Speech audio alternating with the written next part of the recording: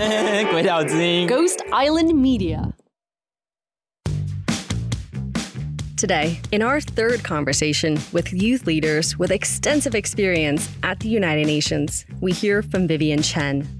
27 years old, Vivian is a former delegate to APEC and a former youth representative to the United Nations Forum. Today, she runs the Taiwan chapter of Girls in Tech, a global nonprofit that mentors girls and women in technology. And now she's trying to figure out how to use new technologies like Web3 to further social impact and democratic practices. What you're about to hear is the podcast edition of Game Changers with Emily Waiwu, where I speak with emerging leaders, individuals I have gotten to know in the last several years. These are the fresh faces of Taiwan you must get to know. They are young, they're cool, they're hip, they are changing the world, starting in Taiwan. This is The Taiwan Take. I'm your host, Emily Waiwu. Welcome to a new conversation of Game Changers. And after today's episode, if you want to see a video version, head on over to YouTube. We'll have a link in the show notes. Welcome to the show, Vivian. Thanks for having me. Vivian, to change the world, you have to first see the world. So take us on that journey. So I want to go back to the moment where you enter the United Nations. It was 2017, New York City. You're 22 years old. You're still in college. Yeah, I was still in college. So basically, I participated in this competition for youth delegate to UN, and I lost actually on the first year. And after 1 year of intern and working on a lot of paperwork, research, study, I eventually got into UN. And I was told that it's really hard for Taiwanese to get into the UN building because like all these regulations around. So for Taiwanese, it's impossible to get into the actual United Nations building because as Taiwanese, we're not a part of the UN, so we don't get to go inside the building. So you're there, you're at the gate, now you finally have the pass. What was that moment like? Got a pass, it was like unbelievable. I didn't even think that I would get a pass. And they took a photo of me at that moment. They took a photo like right after they decided they wanted like stamp. Yeah, it's kind of a small office like in front of the building. But anyways, once they stamped me for approving me to enter the building, they take a like quick photo of me. It was like so bad. Bad photo. Bad photo. But it's a pivotal moment, so I saved that ground pass. And I kind of want to keep that for the rest of my life because that might be the only time I enter UN. What did that moment feel like for you after you finally walked in? There's like all these different flags of different nations hanging out there on the ceiling. And you walk in, you see all these different people from various of countries walking in, talking in different languages. It was the first time I was in such an international environment. And I got into all these different meeting rooms, like hearing what people are talking about. So it was a meeting mainly for women's empowerment. Like it's a commission for status of women. People are talking about honor killing, migrant workers. Like these are the issues that are not at all highlighted, like migrant workers maybe right now, but not at all highlighted in Taiwan. And these are issues that I've never had access to. And being there, listening to people's, like hearing people's story and see how these are not just issues to them. These are not just a cost to them. It's life. They are fighting for their rights to live. And these are people who actually live through that violence, that tough situations and still survive and decided that they want to do something about it. Vivian, why is it important that we're part of UN discussions? Like, oftentimes people would ask me, like, Taiwan is not one of the members in United Nations. Like, how are you attending this and how is that important for any of us? It's actually quite important because there's already so little opportunities for Taiwanese to actually participate in all these different international events and all the organizations. And these are where the important conversations happen. And those important conversations often lead to policy making, the policy that would actually change how the whole world works. If we are not a part of that, it's really possible that our rights would be left behind. So after you came back from the UN, you stayed with the foundation that you worked at. By the time you were 23 years old, and you joined a part of the delegation from Taiwan to APEC. For the next 2.5 years, you're working with global economies, the US, Canada, Japan, Korea, the Philippines. You're negotiating with, you're in the room where policies happen. You fought for Taiwan's policy to be on the agenda. Is that correct? That's correct. You negotiated funding for projects that Taiwan wanted to do as a part of APEC. I kind of feel like I was on this mission for our country. Like, I'm representing the country I'm from. I'm doing the thing that I would never imagine doing. You were 23 years old. I know. Give us a sense, how do you go from, I'm a college student, and then all of a sudden, I'm in a really important meeting at APEC. What does that preparation look like? How did you do this overnight? I didn't study this in college, but I believe that we all have the ability to learn on ourselves. So I actually read a lot of books, like scroll into the past statements, understanding the whole mechanism, holding this book on how APEC works, like every single day, and writing all the notes on it, trying to make sense of it, and actually writing articles about it so that it means that I have output, that I really understand the thing. I studied a lot. Like every day after work, I would force myself to read at least like 5 articles or 5 statements from APEC's like past agreement, past meetings. I think the one single source of like motivation about learning anything is the passion for that subject. Like the mechanism, everything. These are all so boring. Like it's like, who do you report to when this happened, and what happened when you can't use this line and whatever. Like that's super boring. But when you have the passion, that makes it interesting somehow. And what was Taiwan's message at the time?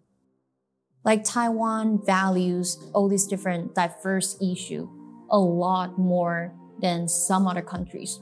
But Taiwan would send out people that actually work on like gender equality, energy, agriculture, like people who are actually in the working space to all these different places. And I kind of sense that it shows how we value all these opportunities for us to showcase what we've done. Okay, so you're talking about you're describing what it's like to be in that room. So for APEC, every single year you go to like kind of different country. I was in Papua New Guinea, I was in Chile, and there's like Vietnam, Malaysia, and all these different countries. Even though there's like 21 economies in APEC, there's developing economies and developed economies. You can like soon realize how different it is, like how different all the environment is. Like in Papua New Guinea, there wasn't even roads before APEC. They built the roads, they built the meeting center, and they built a lot of things for APEC. And all these different countries are just fighting to get into the organizing group to help Papua New Guinea on that, because it means they might have some agency in that year, even though they're not the host. So it's kind of a power game, even during the preparation. Wow, that sounds like, to me, that's really, really exciting work, to be in that room, to be talking to all the different delegations from the different countries. But for now, I wanted to turn our page to 2017. It was actually during this time that you were volunteering on top of your work, on top of you flying around the world, negotiating with global economies. You were volunteering in Taipei at a global NGO. You were training girls from age of 12 to 60 on entrepreneurship and technology.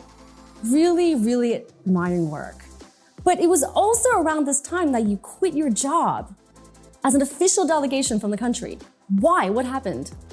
So the global nonprofit I work with is Girls in Tech. It's a nonprofit set in the US from San Francisco. What I learned from all these people is that there's a lot of possibilities and things move really fast in the technology world. Like people can build a product within like 2 or 3 days.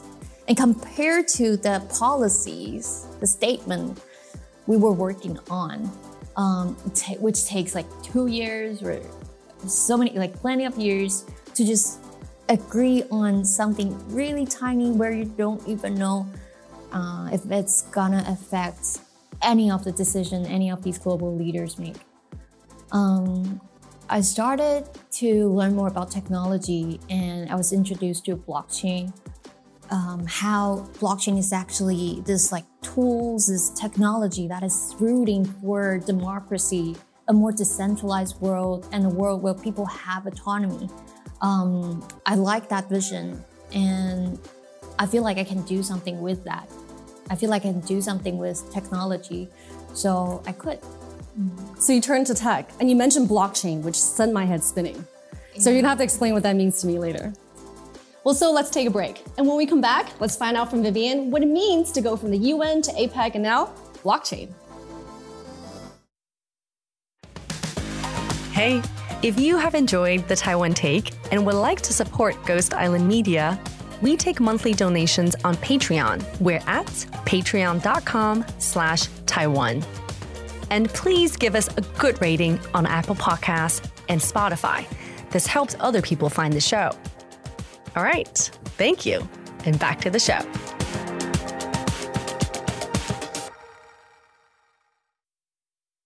Welcome back to Game Changers with Emily Waiwu. I'm Emily Waiwu, and this is a show where I talk to emerging leaders of Taiwan who are making a difference in the world. Today, we've been talking to Vivian Chen. Vivian's journey from the United Nations to APEC to volunteering at a local NGO turned to a surprising twist. With a job that most would envy, she decided to quit and go on her own. And this time, she's changing the game. Vivian, there's something about the beginning of your journey that I want to turn to. So, we're back in Kaohsiung in Taiwan. You were 20 years old. You bought a plane ticket for yourself to India. You visited a children's shelter. Why did you go? So it was actually the first time I'm ever abroad. The first time you went abroad? Yeah. I choose India, which is somewhat challenging and yeah, but I actually saw all these different documentaries about child labors and how it is in India. So child labors are basically the children who are taken or sold to the factories. How old are they? Many of them are taken when they're like 5 or 6 and rescued when they are 16 or 17. So in their entire life, there's no opportunity for them to actually get access to any education. When the children were rescued, the shelter would help them with their lawsuit with their employers and help them find their parents if possible and ask their parents if they want the children back. And sometimes the parents reject it. So we were there basically, I wouldn't say helping the children, but just spending time with them because what I think they really need was the ability to trust again. Because they have this really huge doubt for human beings in general because they were taken when they were so little and they need to work 16 hours a day and only get paid on average $2 US dollars each week. And a lot of them are working actually in something that's super, super dangerous. These are places where adults can really get in, sewer construction site. So you were there for about 2 weeks? I was there for about 2 weeks. There was a story you told where you were working with the students, the children. I say students because it sounded to me like a class. You were teaching them to draw. You asked them to draw a picture of what they wanted to be when they grew up. And they couldn't do it. They couldn't do it. All of these are all boys, old boys. These boys are all they're so confused. They don't quite capture the question I ask them. They don't really know what to draw and what to do. And what I realized was it's actually hard for them to imagine the future because none of them were taught what's out there. So imagine if we have no knowledge on the outer space. Would anyone want to be an astronaut? Maybe not, because we don't even know the outer space is it's not that they don't have the potential. It's not that they don't work hard enough to be a teacher or a scientist or whatever. It's that they don't know that's something they can do. And they have no faith in themselves that they can actually do things. And then one of the children came to me. He was like a class lead. He came to me with his picture drawn. So what he painted is himself in front of a blackboard teaching. He wanted to be a teacher. And I asked him, why do you want to be a teacher? Like, why is this the future you imagine that you want to be in? And he said, I don't want these children to be like me. I want them to be able to imagine what's out there for their life.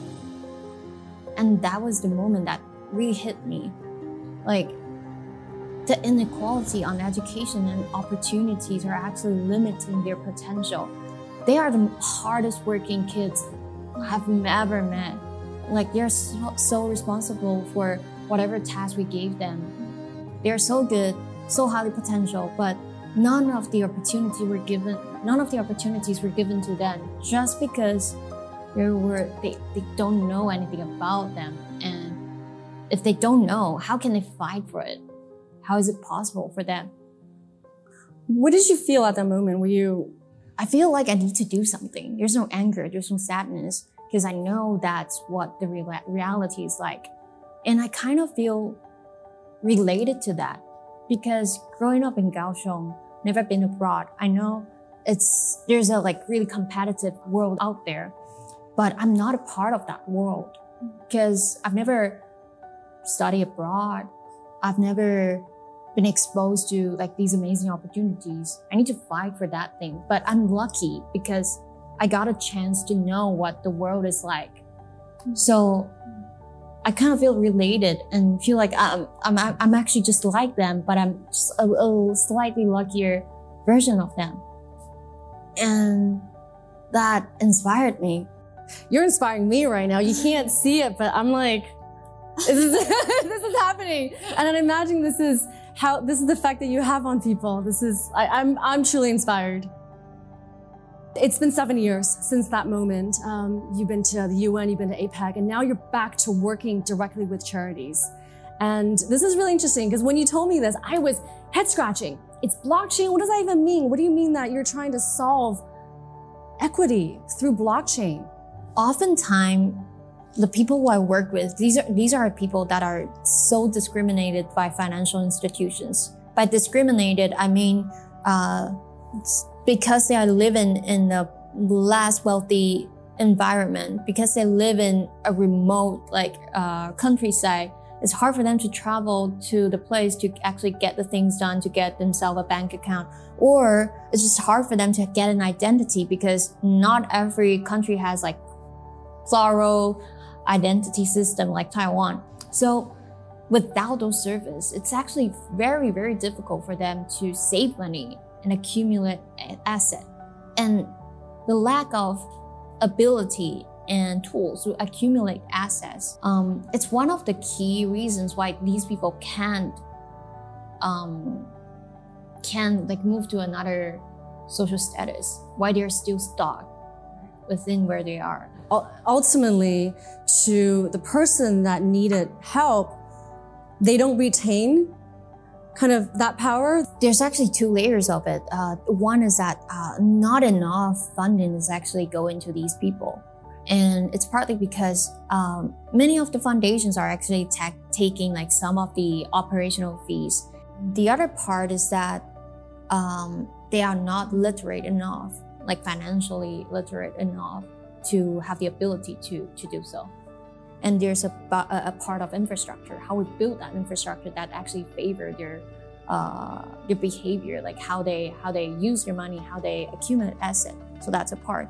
And there's definitely a part of partnership, how we include more people into this ecosystem so that it's not just us working on it, it's actually everyone working on it, and to create a more robust environment where these people are actually accepted instead of being discriminated. So there's a lot of things we can do, but we're kind of like setting out like different milestones and trying to get things done in a really solid way. But also imagine this is the type of projects that would feed back to the UN system, to UNICEF, to global foundations. That's my dream. That's my dream. I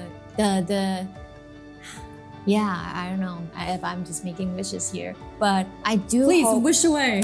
Wish away. Okay, I do hope the system, the infrastructure we create will eventually enter the UN system or the global foundations so that it's like wider usage and wider awareness and wider, just people adopting the idea and actually using things to solve the problem in a larger scale instead of just us working here. Well, this sounds like a really good dream. Well, I wish you the best of luck, and you're already rocking the world, and I look forward to so much more. Now, before we let you go, there's one more question that we ask everybody. Okay. In your journey, how much of this was given to you versus how much did you have to fight for? I think there's definitely a large part that is given to me, especially that I'm so lucky to be born in Taiwan and living in this environment where I have all this convenience and access to education, access to all these opportunities. And I don't know if I can get what I had in other places. So I'm grateful for that. But there's definitely also part that I earned, that I fought for myself. I think that's the opportunities. For example, when I was fighting to get into UN, I failed the first time, but I still managed to hold on to that opportunity and try to get myself in. And eventually I got in, but it was like a year after. So don't just give up easily, and it's okay to fail once in a while. But you just need to know that there's always gonna be like all these obstacles you're running into, but it's okay. You rest, you get up again, and you fight for yourself. Thank you for coming on the show today, to telling us your story. I admire how hardworking you are and how you continue to make opportunities for yourself, and now going on to changing the world. Thank you. All right, folks, wherever you are in the world, I hope one day you'll get to meet Vivian as well. Maybe you stumble onto the show by accident, maybe you've been inspired, or maybe you too are a game changer in your country. Please get in touch with this game changer, Vivian Chen. Thank you for watching the show.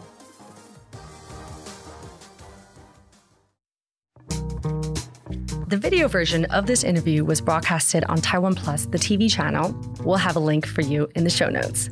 I'm your host and producer, Emily Y. Wu. Our associate producer, who also helped with scripting, is Ting Ye. Researcher is Min Chao. Assistants are Gerald Williams and Teresa Yang. Podcast editing by Dino Lin. Our director for the video shoot was Letitia Fan. Kaylee Emerson was our post-production supervisor. Video editing by Emma Chow and Vivi Wang, with additional production support by Elaine Lai. Thank you for the executives and colleagues at Taiwan Plus: Shirley Kang, Callie Kuo, Eric Yang, and Jenny Luo. See you next time.